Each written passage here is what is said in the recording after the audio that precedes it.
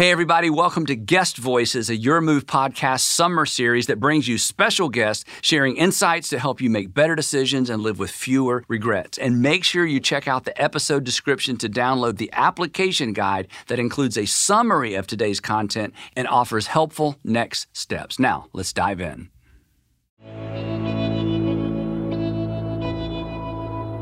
I work at an organization with about 400 employees, which is smaller than most, but for me, straight out of grad school, massive jump. And every quarter or so, we have what we call an all-staff meeting, where all the staff from all over come to one location and we have a meeting. And I was excited for my first all-staff until I walked in to my first all-staff, because I walked in and I saw no one that I knew, and it absolutely terrified me. And I kind of laugh when I think about it now, but I can still feel how uncomfortable I was when I take myself back to that moment. So I did what any of us would have done. I faked a phone call and I went to the bathroom to buy some time. And I know I laugh about it now and it's kind of funny to think back, but it was terrifying. It was really uncomfortable. Here I was at 26, 27 years old, and this insecurity was coming up out of nowhere because I knew no one. And in that moment, here I was surrounded by so many people, but I felt all alone. And I learned something about myself and about humans in general that day that I'm sure you can relate to. You never outgrow the fear and the discomfort of being lonely, and you never stop caring about knowing you belong. Do you remember learning about Abraham Maslow's hierarchy of needs, right? I probably took some of you guys back to high school or college in that moment. Now, Maslow was a psychologist who developed a theory that a certain set of needs drive human motivation and behavior. And usually these needs are displayed in a pyramid-like fashion. And the idea is that your brain and my brain is concerned with certain needs first, then it moves on to meet others.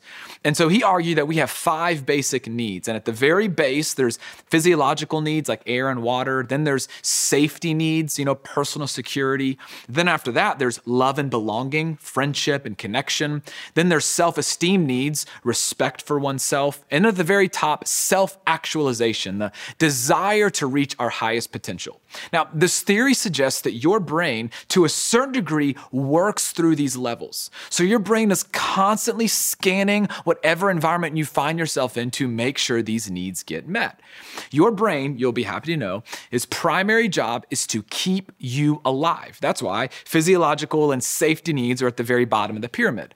But here's what's interesting. Once a need has been met, your brain isn't scanning the environment to make sure that need is met like it was before. No, your brain moves on and scans your environment for the next need. So first, your brain wants to keep you alive, but then it wants you to thrive. And after your brain knows that you are physically safe, Maslow's theory suggests what your brain would deem as the next most important thing for you to thrive as a human is love, belonging, and connection. And I'm not a psychologist, obviously, but I buy that. I know I've certainly felt that and feel that in my own life. Right, you know this, we all expect to feel nervous or lonely on the first day of school or on the first day of a new job, but what happens when you're 2 years in and you still aren't sure if your coworkers even like you? Or you work next to them in a cubicle every day, but you wonder if they would even talk to you if they knew the real you. Or maybe you're in a season of life that is isolating. You're a stay-at-home parent of young children. And if we're being really honest, for some of us, we've been in that space for so long, we've maybe even started to think, okay, it's us. It's my fault. It must be me. There's something wrong with me. Or this is just my reality and I just need to accept my situation. Come on, you know this, the desire to belong, to be connected relationally, to know you have your people, and to be known and to know that you're still loved is ingrained into the very fabric of our DNA.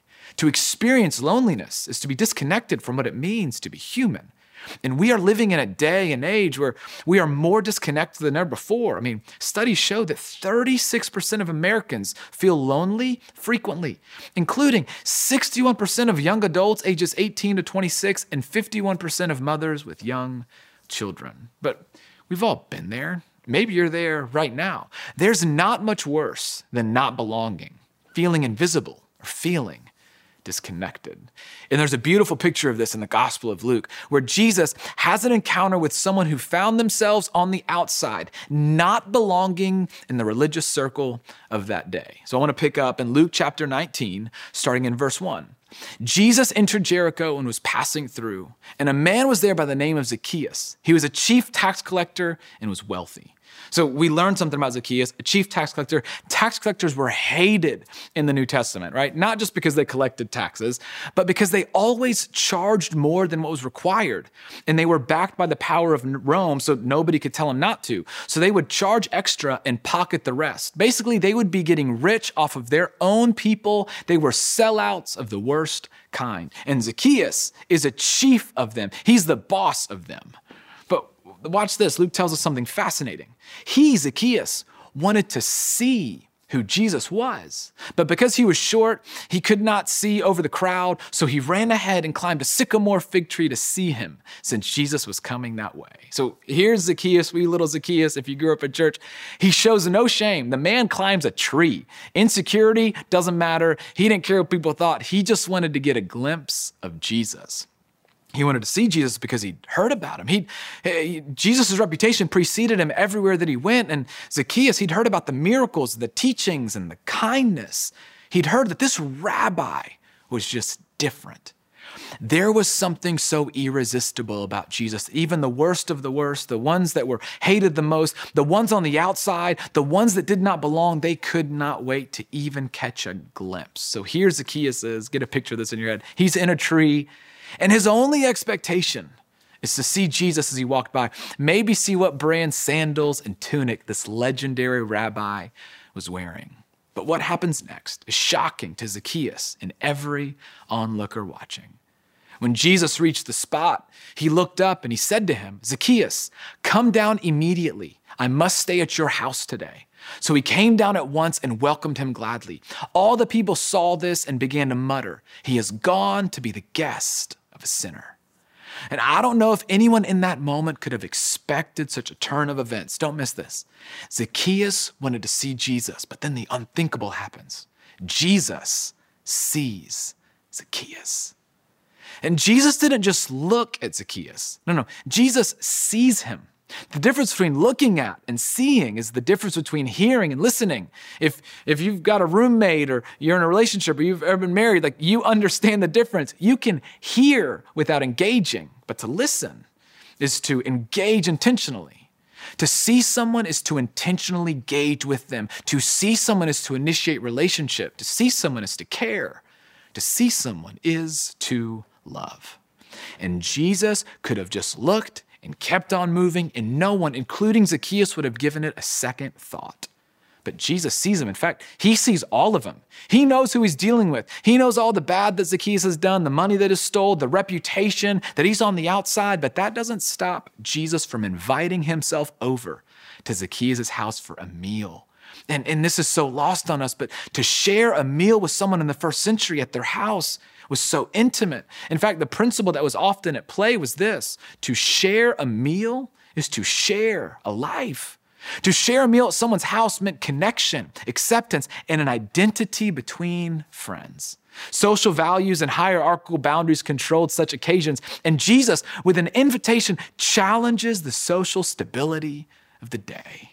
And we can now begin to understand why this invitation was so polarizing. Zacchaeus, blown away. He's doing backflips on the inside. He cannot believe that Jesus wants to spend time with him at his house. But the onlookers, disgusted, because this was not normal. This was not customary. This was frowned upon. People like Jesus did not build relationships with people like Zacchaeus. And people like Zacchaeus did not belong with people like Jesus. Or so they thought. But Zacchaeus stood up and said to the Lord, "Look, Lord, here and now I give half of my possessions to the poor. And if I've cheated anybody out of anything, I will pay back 4 times the amount." Jesus said to him, "Today salvation has come to this house, because this man too is a son of Abraham. For the Son of Man came to seek and to save the lost." in the first century religious context where everyone was looking to draw a line in the sand as to who belonged in the family of God, Jesus wanted to make it abundantly clear that the invitation to belong was for everyone. Jesus declares that Zacchaeus was now a part of the family. The one that found himself on the outside, the one that wondered if he could ever be loved, if he could ever experience life-changing, meaningful connection, suddenly felt connected. And the irony in the story is that Jesus said he came to seek and to save the lost, but when this interaction ends, the only people still lost are the religious ones that cannot believe Jesus would be the guest of Zacchaeus. Jesus came to make a way for everyone to belong in the family of God. Jesus' goal wasn't just to gather crowds. His goal was to grow a family. And you and I were created for love and belonging. I think it's why loneliness is so unnatural to us, because it goes against our genetic makeup as humans. So if that's where you find yourself today, feeling lonely, feeling like you're not important to anyone, feeling like nobody sees you, feeling like it would be safer to stay alone so that you can't get rejected, feeling like you can't experience meaningful relationships, or feeling alone even though you're surrounded by so many, no matter where you find yourself today, whether you're a person of faith or someone following Jesus, or maybe you're just curious, I want you to know that Jesus sees you. He saw Zacchaeus and he sees you, and Jesus sees all of you. He knows the story, the struggle, and even the secrets. He sees all of you. He's afraid of no part of you. And just like Zacchaeus, he invites you in. He invites you to belong even before you believe. Because Jesus didn't come to offer us a religion. No, it's better than that. He came to offer us a relationship. And Jesus didn't see Zacchaeus because he gave back all the money that he stole. No, don't miss this. Before Zacchaeus did anything, Jesus pursued him. Before Zacchaeus committed to changing anything in his life, Jesus saw him. Before Zacchaeus gave back any money that he stole, Jesus sought to build a relationship with him. Jesus told Zacchaeus, you can belong with me even before you believe in me. The catalyst for the new direction of Zacchaeus' life, Jesus saw him. Jesus was kind to him. Jesus sought him out because Jesus came to earth on a mission to seek and to save those who were lost to him. In that day, Zacchaeus' trajectory changed forever because he finally believed that he belonged. And it changed the way that he saw himself. It ultimately changed the way that he lived. So here is a guy who could not have been more alone, who has lived probably most of his adult life isolated with no real human connection other than with those who could get rich working for him. And then Jesus sees him. And it was that acceptance, that moment with Jesus that inspired Zacchaeus. And suddenly his next steps became clear. And as rich as Zacchaeus was, I bet if he were here talking to us today, he would tell us that day his life became a lot richer. Finally, Zacchaeus was able to thrive. And we don't know how the story ends and what happened after Jesus moved on, but I can guarantee you the meal that Jesus had with him wasn't the last time Zacchaeus had people over at his house for dinner. Truth is, Jesus sees you. So a question that I think is worth wrestling with, if Jesus really sees you, where would that lead you? For all of us, it's going to look a little bit different. But what that means for all of us at the baseline level is that knowing Jesus sees us allows us to live with a confidence, security, and a courage that would be fleeting without him. We can live free from the fear of rejection because Jesus sees all of us and brings us close, offers us grace, and makes space at the table for us anyway. Jesus sees you, which will change the way that we see ourselves and will eventually change the way that we see others. But the starting point for all of us is living with the confidence and the hope that Jesus sees us. Loneliness disconnects us from what it means to be human because we were created to experience love and belonging. But thankfully, Jesus came to make a way for everyone to belong. So thanks for listening, but before you go, I wanted to take a minute to thank everyone who supports Your Move financially. It's the generosity of our listeners that makes this podcast possible. So if you have found this content helpful, we would like to invite you to make a tax-deductible donation to Your Move. You just visit yourmove.is/give. That's yourmove.is/give. Thanks for considering, and make sure you join us next week on Your Move.